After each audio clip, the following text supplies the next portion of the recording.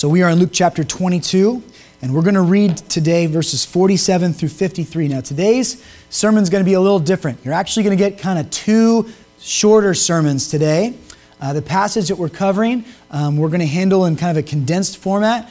And then a few weeks ago, we were talking about the institution of the Lord's Supper, which also occurs in Luke chapter 22. And I promised that I would come back to one detail that we didn't have enough time to cover in that message. And so today, in light of the Lord's Supper that we're going to be taking together, we're going to have an extended explanation of the elements as we talk about how these elements represent the new covenant in the blood of Jesus Christ. So one side of your note sheets talks about the first message we're learning in Luke 22, verse 47 to 53. And the second side of your note sheet will talk about the things we're going to discuss concerning the new covenant. So starting in verse 47. While he was still speaking, there came a crowd, and the man called Judas, one of the 12, was leading them. He drew near to Jesus to kiss him. But Jesus said to him, Judas, would you betray the Son of Man with a kiss? And when those who were around him saw what would unfold, they said, Lord, shall we strike with the sword? And one of them struck the servant of the high priest and cut off his right ear. But Jesus said, no more of this. And he touched his ear and healed him. And then Jesus said to the chief priests and officers of the temple and the elders who had come out against him, have you come out against a robber with swords and with clubs? When I was with you day after day in the temple, you did not lay hands on me, but this is your hour and the power of darkness. Friends, we've been meditating on the last free moments of the life of Jesus here on earth. He has worked to prepare his church by giving them the Lord's Supper as a means of grace that's going to strengthen them and keep their focus on the deeds that he's about to do in the hours to come as he gives his life on the cross as an atoning sacrifice for us. He's also urged his disciples to be in prayer so they might prepare their hearts for the temptations and the hardships that are shortly going to come upon them with his departure. And now finally, the hour has come, and the power of darkness, as Jesus calls it, is about to play their part in the destiny that God has laid out for his Son, Jesus Christ. As Jesus and the 11 faithful disciples are talking in the Garden of Gethsemane, a crowd approaches them. And not everyone in that crowd is a stranger. Judas, formerly one of the 12, walks forward from that group. That group consisted of temple soldiers, those who were commissioned to enforce the Jewish law. It consisted of some Roman soldiers who were there to enforce the law of Caesar. And there were also some Jewish officials there, some high priests and their assistants. And Judas walks forward from them as they interrupt the group of disciples in the still of the night as they were trying to pray together. He approaches Jesus to greet him, but the Savior immediately knows what Judas is really trying to do. And in verse 48 again it says, Judas, would you betray the Son of Man with a kiss? He's calling attention to the treachery that Judas has in his heart. See, a friendly kiss was not an uncommon greeting in the culture of Palestine. Even to this day, it's kind of like a friendly handshake between familiar parties. It would have been a gesture of welcome, of familiarity, and of trust. That is very ironic, considering what Judas was about to do. His actions display contempt veiled as love. They display ill will disguised as friendship. This kiss was a very practical device for Judas. Though so many of the people had heard of Jesus, and many of them had heard him preach, don't forget that wherever Jesus went and preached, throngs of people were gathering to him, sometimes in the hundreds, sometimes in the thousands of people. And so if you came to hear Jesus and you heard him preach, you might not be able to get close enough to get a really good look at his face. So there were some that were familiar with what Jesus had been preaching and what he had said, but still could not pick him out in a crowd and recognize him by sight. Also remember that these disciples are gathered together in the dead of night. I mean, it is very dark in the garden. They're not in the city where the lights of torches and of the street lamps could be seen. Instead, they're in the middle of the wilderness on the Mount of Olives, and it's very, very dark out there. And so Judas told his fellow conspirators that the one that I kiss with a welcome greeting, he is the Christ, so that they didn't accidentally, in their confusion and in the darkness, arrest the wrong man. Now, if the unusual late night crowd that gathered and drew near to those disciples did not stir their hearts and alarm them, then the rabbi's mention of betrayal most certainly did. Their hearts had to be thumping as the tension began to escalate, wondering what was about to unfold. I doubt any trace of the sleepiness that had plagued them before remained as one of the disciples utters a question that is found only here in Luke. The other Gospels don't record this. One says, probably in a shaky and nervous voice, "Shall we strike with the sword?" They didn't know what to do. They weren't sure if they should defend their rabbi. They wanted Jesus' instruction. Remember that in the verses that immediately precede these verses, last week, Jesus was urging his men to prepare themselves for the very difficult conditions that they would face after he departed this earth. They couldn't expect to go forward now unprepared and just hope that the people of Israel were going to take care of their needs. After Jesus gives his life on the cross and is put to death as a rebel and as a conspirator against Caesar, as he would be accused of being, many of the Israelites would turn their back on his disciples. Suddenly they would become enemies of the Jewish people. And so they needed to prepare themselves. And Jesus says, I want you to get a knapsack. I want you to gather money bags and a sword. I want you to be prepared. And you might recall from last week's message, the disciples got caught up in this idea of swords and they missed the point of what Jesus was trying to say. When they said, "We have 2 swords, is that enough?" Jesus says, enough about swords. And remember, there was a kind of ambiguous Greek phrase there that many people misinterpret. When he said it is enough, he was telling them, stop talking about the swords. The battle we're preparing for is a spiritual battle. It's not so much about defending your physical safety. It's about preparing your heart for the temptations that will come your way. And so they were missing the point last week. They're apparently still missing the point. In the escalating chaos of the night, one of them decides not to wait for Jesus to respond to this question. He draws his sword out and strikes the nearest part of this party, cutting off the man's ear. Now, earlier, Jesus had urged his men to pray. Do you remember why he told them to pray? So they might be ready, so they might be prepared, so that when temptation came their way, they could do the godly thing. And here, the 11, we see, had not prayed in the garden. They had fallen asleep. They had not prayed in preparation, and so they were not ready to react in a godly way in the face of this opposition. Now let me share a few details of what's going on here. First of all, are we surprised to learn from John's Gospel, which also records this event but gives us some varying details that Luke leaves out, are we surprised to learn that Peter is the one who swung the sword? Peter, God bless his heart, is passionate about following the Lord, but he doesn't always think about what he's doing or the implications of it before he strikes out in action. It is possible that several different things could have contributed to this rash movement on behalf of Peter. Don't forget that just a few hours before, Jesus, Peter's close, dear friend, had looked him in the eye and had prophesied that before the night was done, he would deny Jesus 3 times. That was weighing heavily on his mind and on his heart. And so I can imagine a scenario where this group of soldiers came and Peter's running it through his head, saying to himself, I'm not going to give up. I'm not going to give in. I'm not going to turn away from my Savior. And when things began to escalate, to prove his dedication to the Savior, he pulls out his sword and tries to defend him with violence. The man who Peter attacked was named Malchus. John shares that detail with us as well. We know who Malchus was historically.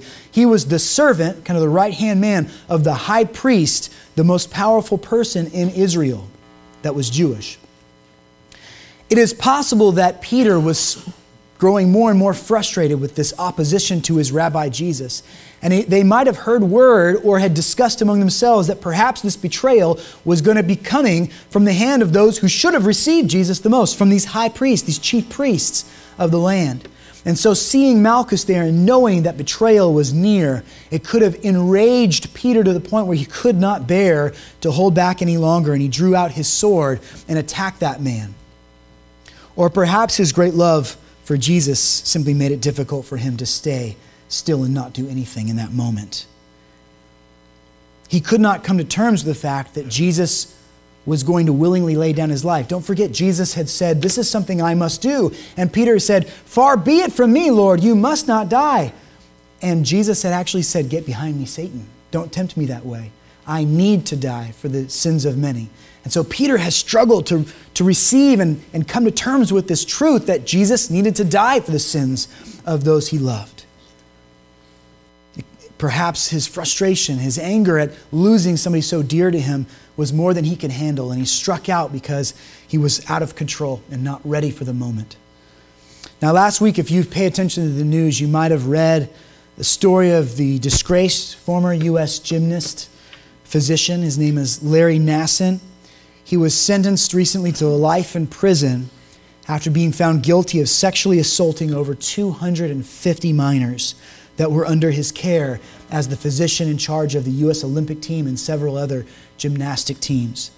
His crimes were especially heinous because they had been committed against these young athletes under the disguise of physical therapy.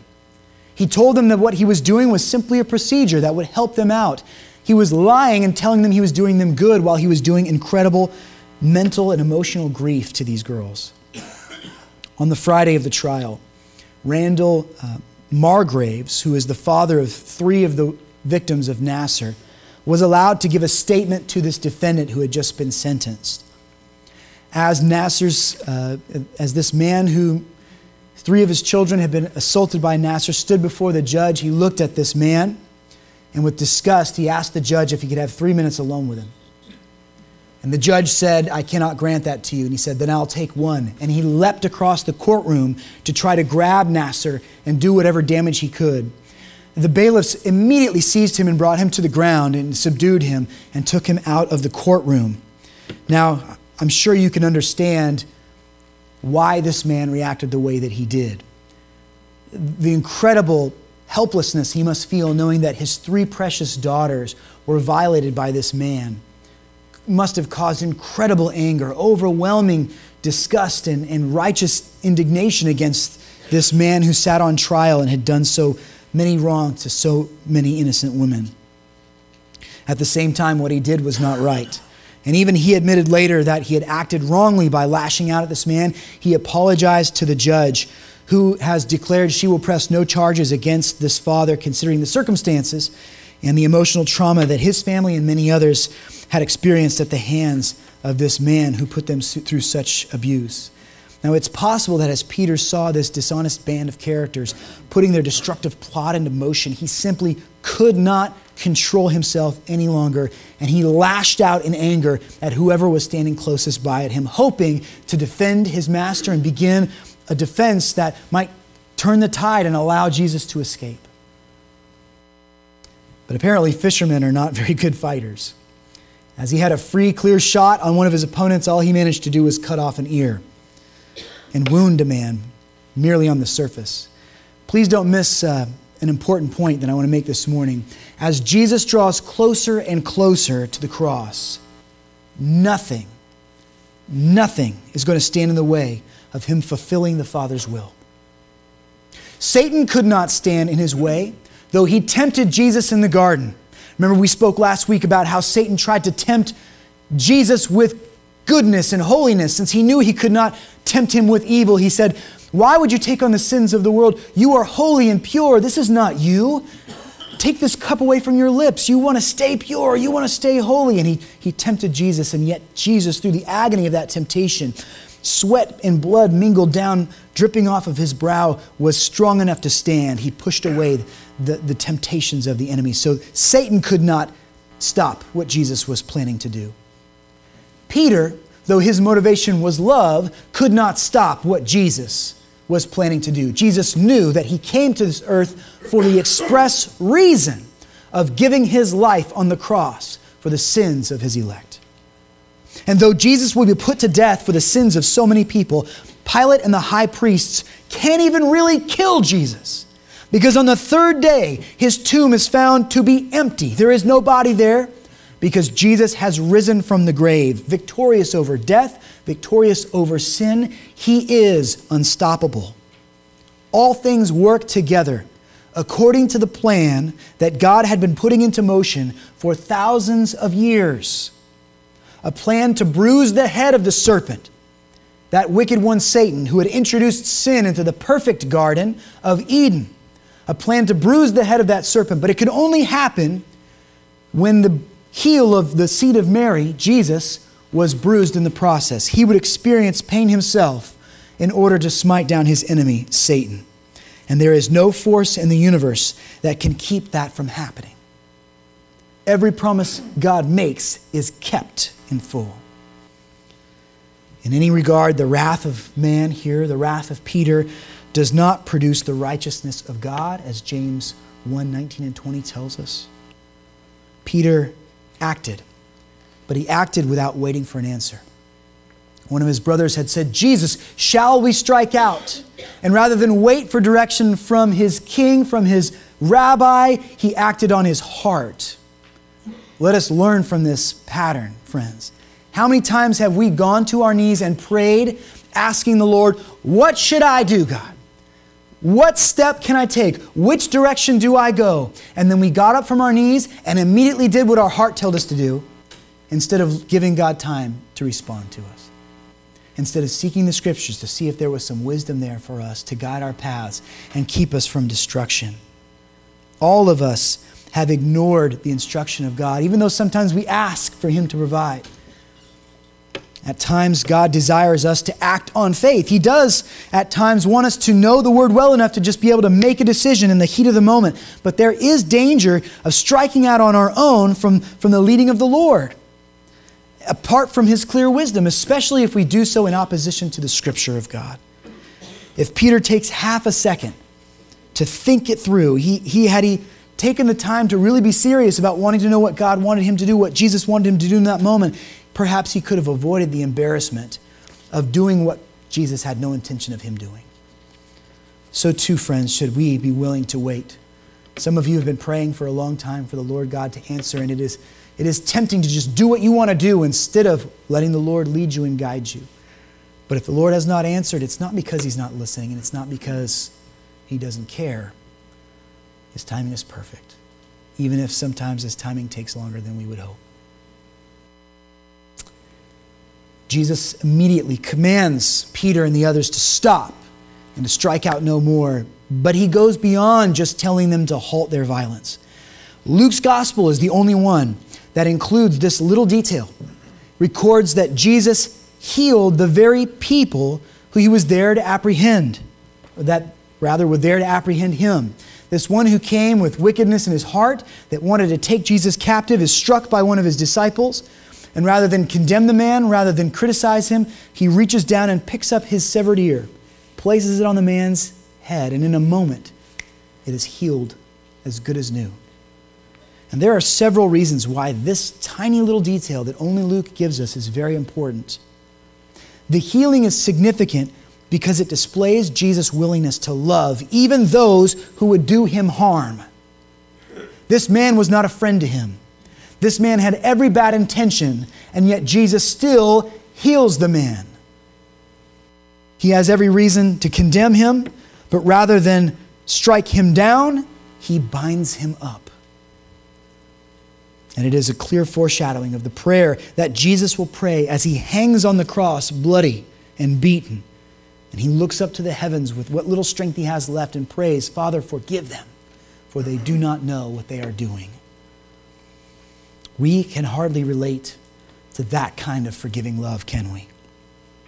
But it is the very love that is willing to set us free from our sin.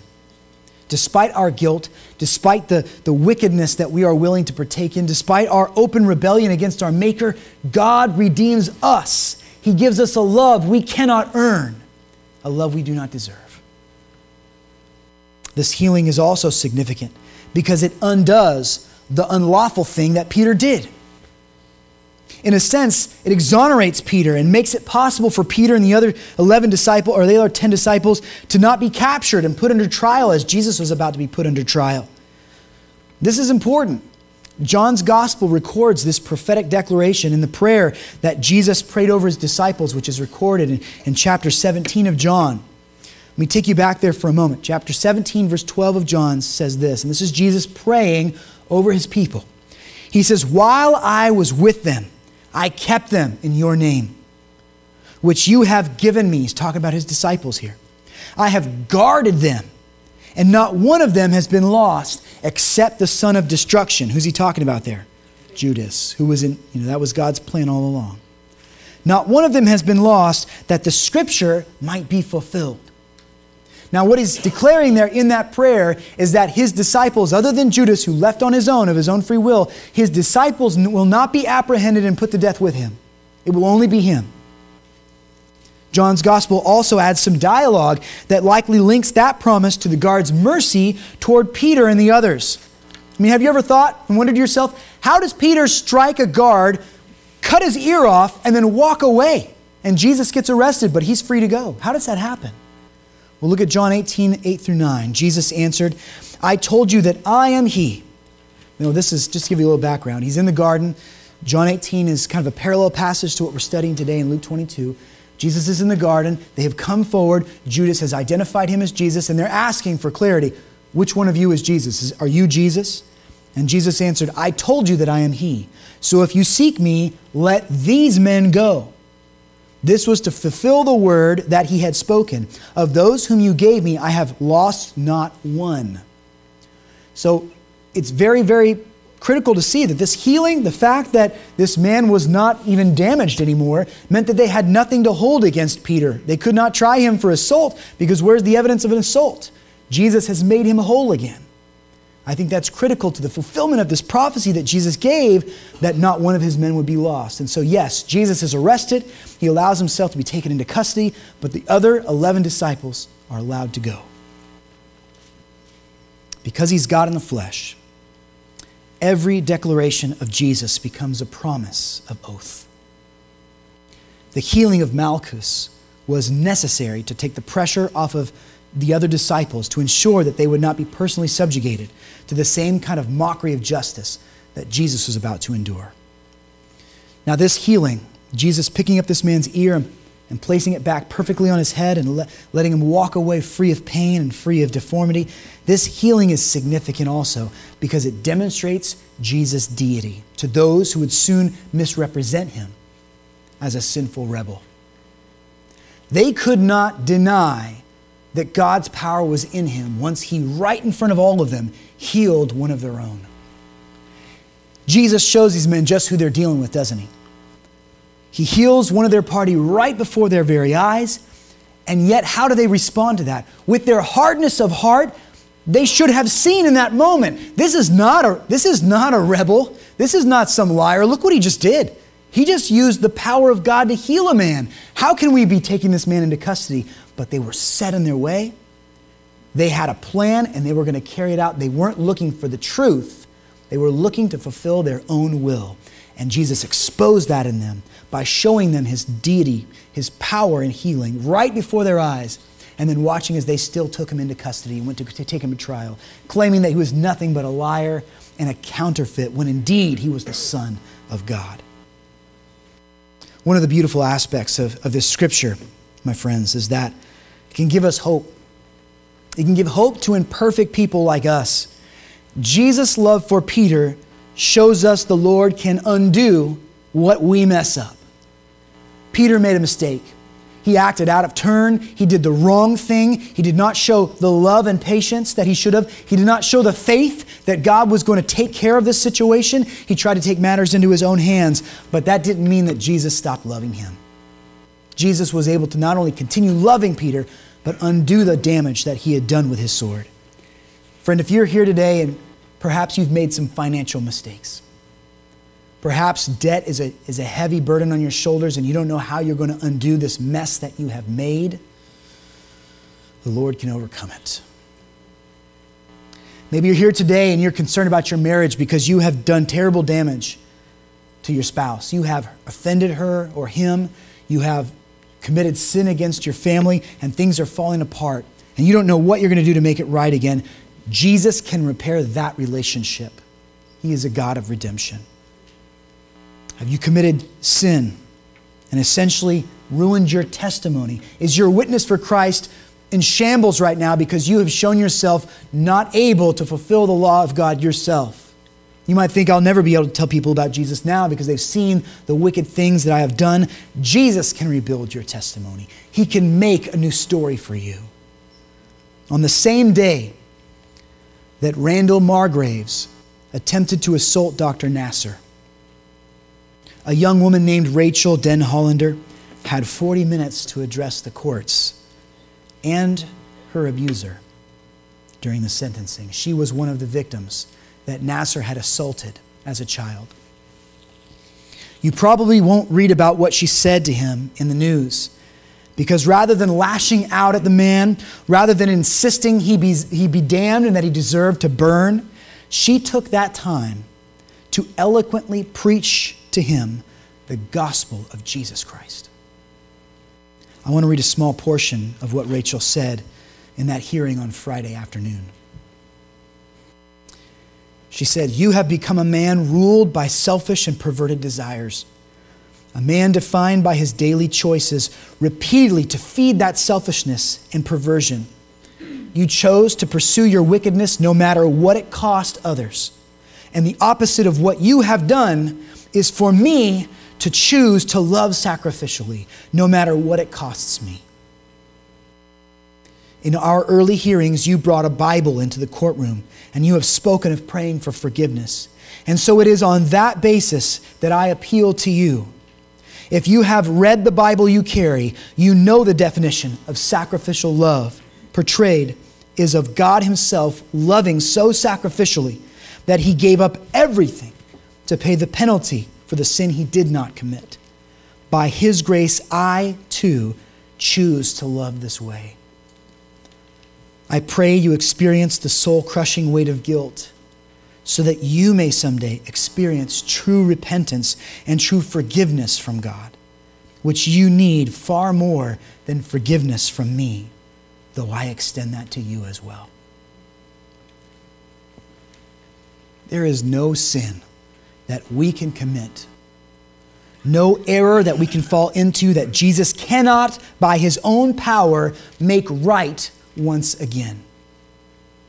Even a man as vile as Larry Nasser has hope of salvation if he will repent before the Lord God and trust in Jesus Christ to be his Savior. Those sins too can be put to death on the cross. Even a man as guilty as he can be redeemed by the power of Jesus' blood. After hearing Malchus and calming his disciples, Jesus puts his captors on the spot. He looks at that crowd who should have been amazed at his miracle and instead are still determined to take hold of him. He looks at that crowd and asks them essentially, "Why the weapons? Why have you come to me with clubs and torches ready to do harm if necessary? Are we robbers? Are we murderers? Are we that intimidating to you? On the contrary, we preach every single day in the temple courtyards. We're down there telling everybody what we have to say. We're doing it in the broad daylight, and yet you come up here on the mountain in the darkness of night, and you take me here."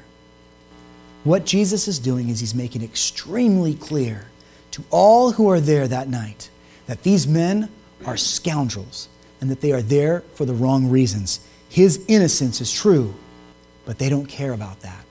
They have a plan, and they're going to walk it out. Jesus exposes their treachery, though ultimately their dark hearts are only helping the Lord's will be done. He knows that by going through with their wickedness, God's ultimate plan will be completed. Their hour of darkness will not jeopardize His victory. The light will prevail. At this point, I'd like you to flip over your note sheet. We're going to start Sermon 2.0 now.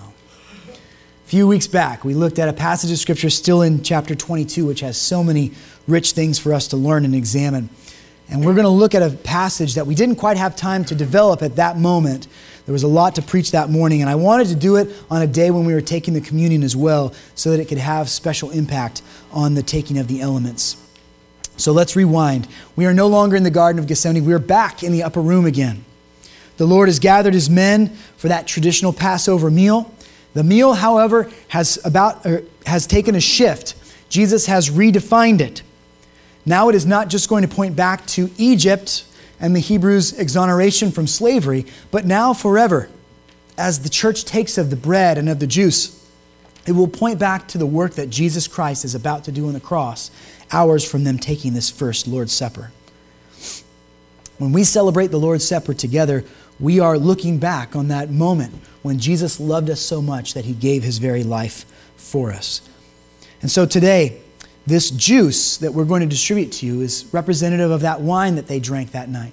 It's representative of the blood that Jesus Christ spilled for us. The book of Hebrews takes great pains to show how the new covenant is so good and so strong. It reminds us that apart from the shedding of blood, there can be no remission of sin. Because sin is an assault against the giver of life, the debt of that sin is that life be taken away. Blood needs to be shed. But we also learn from the book of Hebrews that in no way can the blood of a bull or of a ram compensate for the life of a man. Though the Israelites had given sacrifices, and those sacrifices had played their part, they had taught them to look forward to the redemption that God was going to provide for them in Jesus Christ, those rams were not actually cleaning their sins away. They were teaching them the severity of their sin. Because a bull is not the same as a man. It's not made in God's image. A man needed to give his life, and that life must be spotless and pure as only Jesus Christ's life was. We're also going to distribute bread as they did on that first night in just a few moments. And this bread is unleavened because it wants to represent the life, the body of Jesus Christ, which is broken for us on the cross. Jesus sacrificed the moment he left the purity and perfection of heaven and came down to dwell in this sinful place with us. He took on a human body, and he lived day in and day out focused on the Father and committed to doing the Lord's will. He didn't do what we do. He did not rebel against God, fail in temptation. He did not commit iniquity. Instead, he walked faithfully every moment of his life. And that bread was then pinned to a cross so that Jesus could demonstrate to us true love. And in describing how these elements are to be a regular reminder of the great price that he is about to pay to ensure their atonement, Jesus adds this one little detail that we don't want to overlook, and we didn't have time for it last time we looked at this passage. So Luke 22, verse 20 says this, "And likewise the cup, after they had eaten, saying, 'This cup that is poured out for you is the new covenant in my blood.'" Friends, when we partake of the Lord's Supper together, we celebrate a new covenant. A covenant that we drink to. When you drink of a cup, that's a seal that you are a part of a covenant. We drink to this covenant as a seal of the blood of Jesus Christ. We are saying amen to the new covenant that he has called us into by grace. Everyone who loves the Lord Christ, who has confessed their sin to him and received him as Lord and Savior, has entered into this beautiful new covenant with him. Now, some have taught, I think in error, some have argued that the new covenant that's mentioned in Scripture is a covenant that God is making only with ethnic Israel, and that it is not for Gentile believers. But if that were the case, there would be no reason for us, the Gentile church, to take of the bread or of the juice, because that wouldn't be our covenant. On the contrary, he says that this is something the church is supposed to be partaking of, Gentile and Jew, until he returns to receive his church. The new covenant is not an agreement that will be fulfilled only with ethnic Israel and only in some future event. It is the covenant in which the New Testament church is now living. We see evidence of this from the Apostle Paul himself as he addresses the church in Corinth. If you know about the church of Corinth, you know that it was not a group of Hebrew believers. It was a mixed church of all different kinds of people, a predominantly Gentile church. And this is what he says to them in 2 Corinthians 3, verses 3 and then on into 6. "And you show that you are a letter." He's talking to the congregation and describing them as a letter, as a testimony of the work that Jesus had done through the apostles in Corinth. He says, "And you show that you are a letter from Christ, delivered by us, written not with ink, but with the Spirit of the living God. Not on tablets of stone," remember this part, "but on tablets of the human heart." We're going to come back to that in a moment. He goes on to say in verses 5 and 6, "Our sufficiency is from God, who has made us sufficient to be ministers of a new covenant, not of the letter, but of the Spirit. For the letter kills, but the Spirit gives life." He's not pointing forward to some distant future. He's talking about the covenant that the church lives in now, isn't he? Just as Israel lived under the terms of a covenant that God made with Moses on Mount Sinai, so does the New Testament church live under the terms of a new covenant that Jesus enacted on the evening of his crucifixion. And so we might ask ourselves, why did we need a new covenant? Why did Jesus give us this new covenant if there was already a covenant existing? If the covenant of Moses, the covenant of the law was in force, then why does Jesus give us a new one? And the answer to that is plain.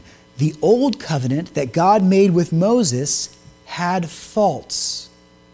Now give me time to explain that. The covenant had faults. Hebrews chapter 8, verses 6 through 7 is a chapter in the New Testament that goes into depth about this new covenant and points back to Jeremiah 31. And we're going to see a large portion of Scripture in Jeremiah 31 repeated in Hebrews chapter 8. In fact, it's the largest Old Testament quote that is preserved in the New Testament. And it has to do with this new covenant. Hebrews 8, 6 through 7 sets up that quotation. It says, "But as it is, Christ has obtained a ministry that is as much more excellent than the old, as the covenant he mediates is better, since it is enacted on better promises. For if that first covenant had been faultless, there would have been no occasion to look for a second." What is he saying here? He's saying that the first covenant, the covenant with Moses in the wilderness, the covenant of the law, had faults. Jeremiah 31 describes those faults. It says that this covenant was a breakable covenant, and man broke it. See, a covenant is a contractual promise between two or more parties. And in the Scripture, covenants are very important because it is the way that God promises to interact with His people. God had made this covenant with Moses on Sinai, but it was a particular type of covenant. It was a conditional covenant. That means there are terms of the covenant that must be held by party one, and there are terms of the covenant that must be upheld by party two. If either one of those parties fails their part, then the covenant can be nullified. The agreements of the covenant no longer stand if covenant party one doesn't do their part, or if covenant party two fails their promises. The covenant can be broken. And that's exactly what the Jews did over and over again. Though they desired to be near to the Lord, they constantly proved their shortcomings by breaking the covenant that they had made in the Sinai wilderness. They could not keep it. They could not fulfill their part of the covenant. The old covenant was conditional. The old covenant could not save either. If the old covenant had been enough, then there would have been no reason for Jesus to come and give His life on the cross, would there? We would have just needed to be better at sacrificing our animals and staying on top of our religion. But that's not what the old covenant was actually meant to designed to give. The old covenant fell short of what we really need as a people. Listen to Exodus 19:5. "Therefore, if you will indeed obey my voice and keep my covenant, you shall be my treasured possession among all peoples, for all the earth is mine." Do you see the operative word there? Listen again. "Now therefore, if." That's a conditional covenant. If you do your part, if you fulfill this law, if you don't break my precepts and my commandments, then you will be my special people. And there is the weakness of the Old Testament, or the Old Covenant. Now, let me clarify something for you. The Old Covenant wasn't flawed because God made a mistake. It was insufficient by design because God desired to show us that any hope of salvation that rests in part or in whole upon the shoulders of man, upon our own ability to obey, is a hope that is destined to fail. God built that into the Old Covenant for a reason. The law was there to teach us, to tutor us. It proved to us that we cannot redeem ourselves, no matter how hard we may try.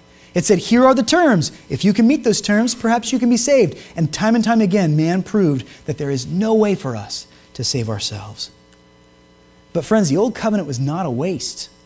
It was not a mistake on God's behalf. It was not perfect. The covenant that was given was not perfect, but it was not a waste. It fulfilled its design. I have seen time and time again that a man will not be willing to receive Jesus Christ as his Lord and Savior until he sees how desperately he needs to be saved. If we don't preach sin and tell people the weight of their sin, why do they need a Savior? They won't see it. They won't understand their deep need for regeneration because they think they're alive and well. And then they'll take on some halfway Jesus that might just be a blessing to their life and might give them a little more wisdom, but they're not looking for a Savior to be Lord and Master of their life because they don't see their ineptitude. They don't understand that they cannot save themselves. And so the Old Testament law was so very important because it taught us, it trained us, it proved to us that we can't keep the terms of the covenant. If we were going to be saved, that salvation needed to come from something outside of ourselves. It needed to come from one who could keep a covenant. And so the new covenant that we have today was established by Jesus on Jesus' terms and is dependent solely on the work of Jesus. It is a unilateral covenant. I am promising to do this for you, and you're simply going to receive the blessing of it. Those who are familiar with the Old Testament prophecy should not have been totally surprised by this because Jeremiah 31, hundreds of years before Christ, had predicted that this would happen. And so if you want to open to Jeremiah 31, you can, or if you're already in Hebrews 8, you can follow along because these passages are going to be parallel in those two places. We're also going to include it on the screen for you. Chapter 31 of Jeremiah, verse 31, "Behold, the days are coming, declares the Lord, when I will make a new covenant with the house of Israel and the house of Judah.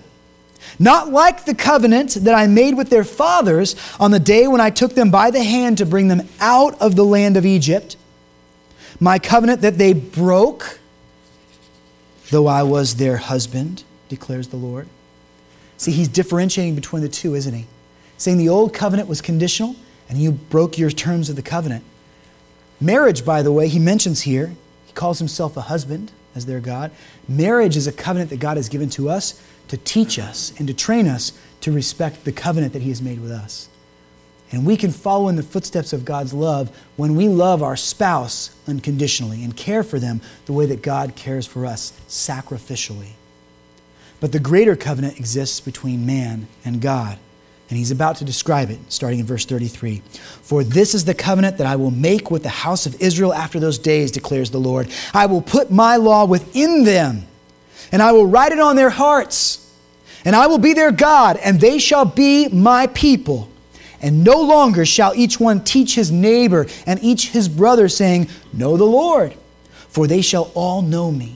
From the least of them to the greatest, declares the Lord. For I will forgive their iniquity, and I will remember their sin no more."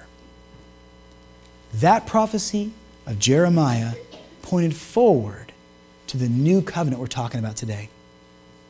Now we've asked, why do we need a new covenant? And now let's ask the question, how is the new covenant better than the old? Jeremiah just described how. Let's parse it out. First of all, the new covenant is superior to the old because it is written on the heart. It is not just a law kept in a book somewhere. It is not just inscribed on tablets of stone, but it is a law that now becomes a part of God's people, their very being. When God plucks you out of sinfulness and he redeems you, you become born again. A new life begins in you. Your dead soul comes to life, and you begin to love things that you couldn't love before because you didn't have the Spirit of God with you. You begin to love the law of God. It becomes written on your heart. You desire to do it. You desire to keep it. You desire to know more about it. This change cannot be brought about by human discipline. It must be brought about by the working of the Holy Spirit within us. And so now this law, this goodness that God has shown in his Son Jesus Christ is written on the hearts of those who believe. It is not just some tablet that we go and read together somewhere. It is inside of who we are. Secondly, it is better than the old covenant because it results in greater fellowship with God. If you were to have gone into the temple in the time of Jesus, you could go into the Gentile courtyards. If you were Jewish, you could go farther into the inner temple court and the yards there. You could go into the temple itself, perhaps, but you could not venture past the heavy curtain that separated the temple off from that special place called the holiest of holies. You were not allowed to enter there. You were not righteous enough to be in what the Jews considered the very presence of God. But as we will read in just a few short weeks as we examine Jesus upon the cross, when he breathed his final breath and told us that it was finished, what happened in that temple? What happened in that holiest of holies? That great big curtain that said off limits was then torn in two in that moment by God's hands. And the separation that existed between God and man was rendered defeated and obsolete. Those who have Christ now do not need a priest to pray on their behalf. They can now go before the Lord themselves in prayer. They can seek Him. They can know Him. They can be near to Him in a way that they couldn't before. Now that Holy Spirit was the thing that saved an Old Testament believer as well. But the New Testament believer is filled with the Spirit and is able to benefit from the blessings of that Spirit dwelling within them richly and empowering them. Listen to Ephesians 3, verses 11 through 12. This was according to the eternal purposes that He has realized in Christ Jesus our Lord, in whom we have boldness and access with confidence through our faith in Him. We don't have to cower anymore. We can come before the Lord God as His redeemed children because of this relationship that He has made with us. We can have true fellowship now because the new covenant is better than the old. The third reason why the old is not as good as the new covenant results in a greater knowledge of God. The Holy Spirit that dwells within us that we just spoke of, it also opens our eyes. It helps us to understand the Scripture that to so many people are a mystery, but the Holy Spirit helps us to see it for what it is. The gospel makes sense now to our eyes. We were blind, but now we see thanks to the Lord. And this knowledge of Him grows and increases regularly as we seek Him and as we interact with the church and as we become greater disciples by the power of His Word. There are so many things that we have today, so many truths that we have as the church that the Old Testament believer did not enjoy like we do.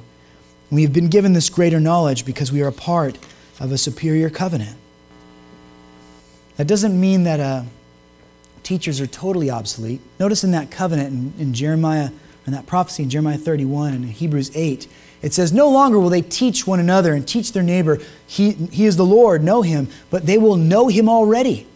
What that means is that you don't need me necessarily as your pastor to give you the Scripture because you've got the same thing I'm using to interpret the Word of God. You've got the Holy Spirit in you now. This new covenant has given it to you as a seal and a blessing. So you don't have to confess your sins to a priest. Jesus is your mediator now. He is the one that stands between you and the Lord God, our Father in heaven. He brings you together.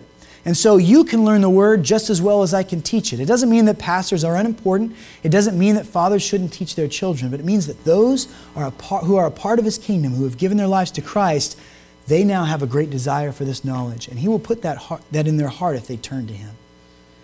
Fourthly, this new covenant gives us forgiveness of sins. And it's not a temporary forgiveness. It's not forgiveness that only covers the things we did before we came to Christ. It is a forgiveness that covers every sin we will ever commit as His children. The blood of animals could never accomplish this, but the blood of the God-man can and does accomplish it for those who are in this new covenant. Hebrews 9:15 says, therefore He is the mediator of a new covenant, so that those who are called may receive the promised eternal inheritance, since a death has occurred that redeems them from the transgressions committed under the first covenant. See, we are called together to live in the newness of this covenant that brings us such great life. When we raise this cup of communion up to our lips and drink of it, we are confessing that a better covenant has come. A covenant that has been written on our hearts. A covenant that is in so many ways better than the one that it replaces. And that covenant does not forget Israel, because anyone in Israel who comes to Christ is a part of that covenant as well. We are a part of spiritual Israel through this practice of trusting in Jesus Christ. Now, as we begin to think about these elements, we've talked a bit about the blood of Jesus being represented by the juice that we're going to partake of in a few minutes. How it represents the blood that Jesus shed for us. We also talked about how the bread is a picture, a symbol of the body that Jesus gave on the cross, that He was willing to come down and take on flesh and walk pure and free from sin, and then gave that life intentionally and willfully on the cross to redeem us. I want to also mention that you don't have to be a member of this church to take of the Lord's Supper today, but it is very, very important that you are a member of God's eternal family. That means you don't have to be a member of this church, but you must have at some point in your life surrendered yourself to the Lord God, confessed your sins to Him, and received Him as your Lord and Savior. If that is the case, please partake of these elements with us today and be blessed as they give us grace. You also don't have to be a perfect son or daughter to partake of these elements. We come to this table because we need Jesus, not because we've gotten to the point where we don't need Him anymore. These elements remind us that we are daily trusting in Him to provide that which is lacking in us. Because He is the great keeper of covenants, and He never breaks a promise, we lean on His power and strength every time we break our covenants, every time we break the law. He shows us that it's not dependent upon us, it's dependent upon Him. Now, if you are a professing believer today, but you're not repentant of your sin, if you don't seek the Lord for your forgiveness, if you're not asking Him for help to overcome those things that have separated you from the Lord God, then please do not take of these elements today. Let them pass and just be an observer. If you are not a believer here today, then please just watch, observe, and see this beautiful act that we are doing here today, which has been going on for 2,000 years in the Church of Jesus Christ. In a second, we're going to take a moment because we take this seriously. We're going to take a moment to examine our hearts. We're going to ask the Lord in prayer to reveal anything in us that is wicked, that we need to confess to Him, that He can overcome, that He can have victory over, so that we might remember who we're trusting in for salvation. And we're just going to give you about 60 seconds to do that. I hope that when First Sundays come around, you anticipate that and you're spending even more time on your own doing that, because 60 seconds isn't a whole lot of time. But we want to give you at least a little moment to think on the Lord and to speak with Him and thank Him for this grace that He's given to you through the Lord's table and through His Son's sacrifice. So I will close this in prayer in about 60 seconds, and then we'll give you further instructions. Let's bow in prayer.